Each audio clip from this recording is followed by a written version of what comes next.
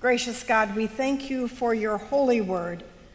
We thank you that these texts are living and active and sharper than a two-edged sword that speaks to us through the generations today. In your holy name, amen. Our text today comes from John chapter 12. This is the story as referred to as the anointing in Bethany. Jesus is anointed by Mary, his friend, but not in the usual sense of anointing on the head, but anointing his feet. What on earth is this woman doing? And Jesus just says, leave her alone? There must be something more to this passage. Hear the words of Scripture. 6 days before the Passover, Jesus came to Bethany, the home of Lazarus, whom he had raised from the dead. There they gave a dinner for him. Martha served, and Lazarus was one of those at the table with him. Mary took a pound of costly perfume made of pure nard, anointing Jesus' feet and wiping them with her hair. The house was filled with the fragrance of the perfume. But Judas Iscariot, the one of his disciples about to betray him, said, "Why was this perfume not sold for 300 denarii and the money given to the poor?" He said this not because he cared about the poor, but because he was a thief. He kept the common purse, and he used to steal what was put into it. And Jesus said, "Leave her alone. She bought it so that she might keep it for the day of my burial. You always have the poor with you, but you do not always have me." This is the word of the Lord. Thanks be to God.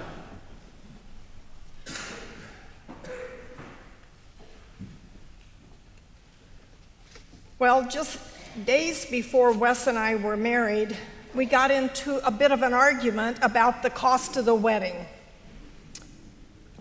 I argued that it was an occasion for extravagance and impracticality. It was a wedding. And Wes argued that it should be practical and that it would be foolish for him to spend $10 on a silk tie that he would never wear again. He assumed he was on the side of the angels. He argued that he was right and he was reasonable. And I argued that a wedding was an occasion for some extravagance. And you know what? It's 50 years later, and I read this text this week, and I realize I was right all along. Extravagance is on the side of Jesus. Or do I need to rethink some things?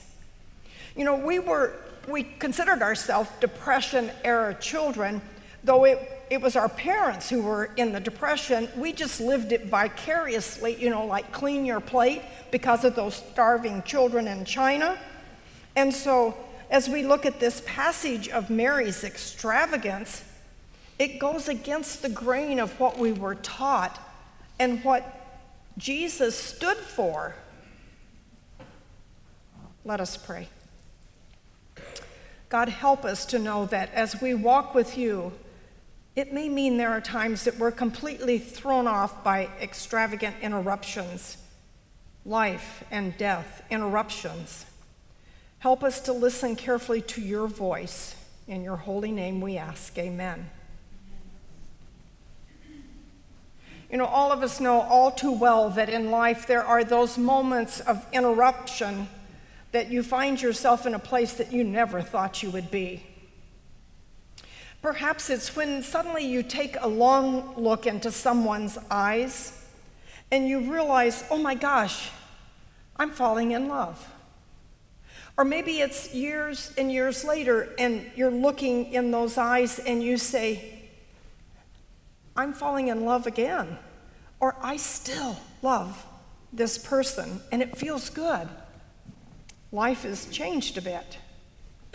Sometimes an interruption can be a crisis. I think of the farmers in the state of Nebraska. Oh my gosh, and the amount of cattle and pigs that they have lost. What a crisis, an interruption to their life completely. Sometimes the interruptions are rather subtle. They just sort of happen and we don't make a big deal about it, but it does change things. For instance, walking in and seeing that piano, now silent, and remembering back when there was a little girl at that piano bench playing her lesson every day and yelling, "Mom, you're ruining my life," and still playing the piano. And remembering, she's all grown up. And suddenly, tears well up and you realize that time changed. Yeah, interruptions propel us into a future, sometimes a future we don't expect, we don't ask for. It means giving up a life that we knew. And we may be tempted to want to hang on to it and resist, but God never lets us spend too much time in the past. God is in the business of moving us on.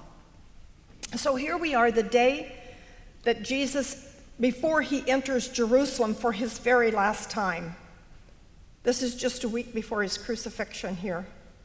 And he stops to see his old friends, Martha, Mary, and Lazarus. They live in a suburb of Jerusalem called Bethany, within walking distance. This little family was so near and dear to Jesus. He was close to them as a brother. He loved them. John tells us, and we don't know why, but maybe there is never a why to love. They call him Lord. They know who he was. But they weren't his disciples in the formal sense of being a disciple. They were his friends. 3 people. And he could be in their presence and be just a man, or he could be the Messiah. What a wonderful relationship. It was just a few days before that he performed a miracle for that family at that house. The sister sent a message to Jesus saying, "Lord, he whom you love is ill," meaning Lazarus. And so Jesus had to cross the Jordan to get to them. And he knew full well that he was too late. And so we see Jesus, the man, standing at the tomb with tears, crying, weeping over his friend. And then Jesus, the Messiah, calling him out of the tomb, raising Lazarus from the dead, a miracle.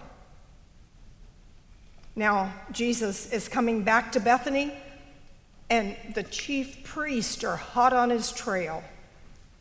Over the time, chatting with a Samaritan woman at the well is one thing, and, healing a blind man on the Sabbath, that's another thing. But it's another thing altogether to revive a corpse by raising Lazarus from the dead. It put Jesus on the top of the religious right's most wanted list. They're after him. His days are numbered, and he knows it. So when he arrives at his friend's house in Bethany with the disciples, you probably could see on his face, knowing what he is facing and is after. So they take Jesus in, his friends. They take care of him. They prepare a supper one last night, shutting out the world. Martha is cooking, as she always does, taking charge. Lazarus, it says, is there. Maybe he's still weak from 4 days in the tomb. Those are the ones Jesus was closest to. And suddenly Mary kind of slips away and goes into another room. And Martha probably thought, well, that's Mary. She's the moody one, leaving me here to do all the work.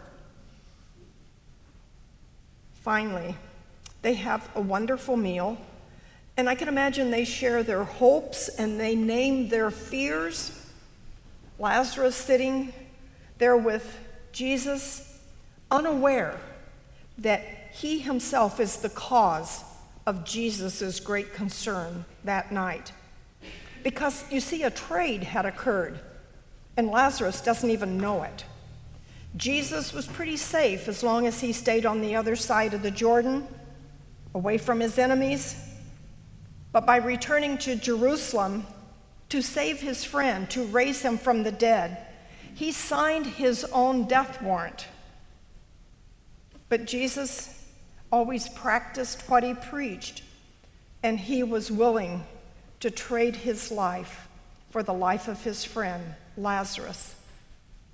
What a story. No one notices Mary is not there for a while, and suddenly she comes back and she's carrying this clay jar and doesn't say a word, but she kneels at Jesus' feet and she breaks off the neck of the jar. And the smell, the aroma of the spikenard, it's sort of between ginseng and mint and pretty fragrant, fills the room and all eyes are on her. What is she doing? This woman is doing exactly what a decent woman in that culture would not do, and this is totally out of character for Mary. First, she loosens her hair in a room full of men, and a respectable woman would never do that. She pours balm on Jesus' feet, and that was not done. Maybe his head, but not his feet. And she touches him. A woman caressing the feet of a rabbi? It wasn't done, even if she was his best friend. And then she takes her hair and wipes his feet, wipes the salve. This is bizarre behavior, unexplainable. In that culture, interestingly enough, men would wipe their hands on the hair of slave women, like a towel. Slave women would put their hair down for men to wipe their hands. That was strange. The point is that Mary's life has been completely interrupted, and she knows the truth now. Most of us are just caught up in the bizarre act of this woman acting strange instead of looking at the deeper meaning. Yeah, she loved him. She's sad. She can act out if she wants to. But this woman has a name. It's Mary. This woman has a relationship with Jesus, his friend. She's not a stranger. She's not a sinner. She's his longtime friend. And it makes this act all the more peculiar. She loves him. She knows him. He loves her. They're friends. So why this public display of affection in front of the disciples? It's extravagant. It's excessive. It's overboard, as Judas is quick to point out. Well, why wasn't this ointment sold for 300 denarii and the money given to the poor? He wanted to know. A day laborer of that time, it was their wages for a whole year. And she's wasting it on the feet of Jesus for Pete's sake? You can imagine Judas's concern. It sort of reminded me when Wes gave me a bottle of Chanel No. 5, and I savored every drop of that, and 22 years later, it smelled more like vinegar than perfume. But we savor those things. We save them for special occasions. Don't waste them. Basically, don't ever use them. Leave her alone, Jesus says. She is using this for my burial. You'll always have the poor with you, but you will not always have me. I think that's an odd thing to say. It's an odd thing what Mary did. Jesus, the champion of the poor, who always made a regular practice of putting their needs before his own, is suddenly pulling rank and saying, leave her alone. You'll always have poor to look after till the end of time. But now my time's running out, take care of me. Whatever Mary thought about what she did, and whatever anyone else in that room thought, Jesus knew that this was a message from God. This was important. This was not some hysterical woman gone mad. This was a prophetic act of a thoughtful woman listening to God. Everything around her was significant. Judas, the betrayer, challenging her act. The flask of nard. Was it left over from Lazarus' burial? You know, you can just imagine the air was dense with death. There might have been some doubt of whose death, but Mary's act reveals the truth. She knows that it is Jesus who is dying, and so does he. You know, that's what happens when life interrupts. Sometimes we do things we would never do. We make amends. We become extravagant. We reach out to where we would not reach out before. How sad that it takes an interruption to do that. But I wonder if Mary stood in front of Jesus with that flask in her hand, just for a moment thinking, you know, this could go either way. I could anoint his head, and they would proclaim him a king. That would be acceptable. She could have done that, but that's not what she did. She dropped to her knees. She poured nard on his feet, which meant only one thing. The only people who got their feet anointed was a dead man. And she knew that. And Jesus knew that. When he said, "Leave her alone. Don't let anyone prevent her from doing what she is doing." You know, there was nothing reasonable or economical or prudent about the death of this man, Jesus, just as there was nothing prudent or reasonable about his life. In Jesus, the extravagance of God's love was made flesh for us. In him, the excessiveness of God's mercy is manifest. Love and mercy. For us today, it's ours. So today, we're invited to the Lord's table. As you come to this banquet, to this supper, do you find yourself closer to Mary or to Judas? When you come, are you filled more with gratitude? Or are you complaining? If you're unhappy with life, there's no amount of money or success or relationships or health will help you. The way to find joy is walking with God through all of those interruptions, because they will always be there, and giving thanks, extravagant thanks, for God's love and God's mercy. Amen.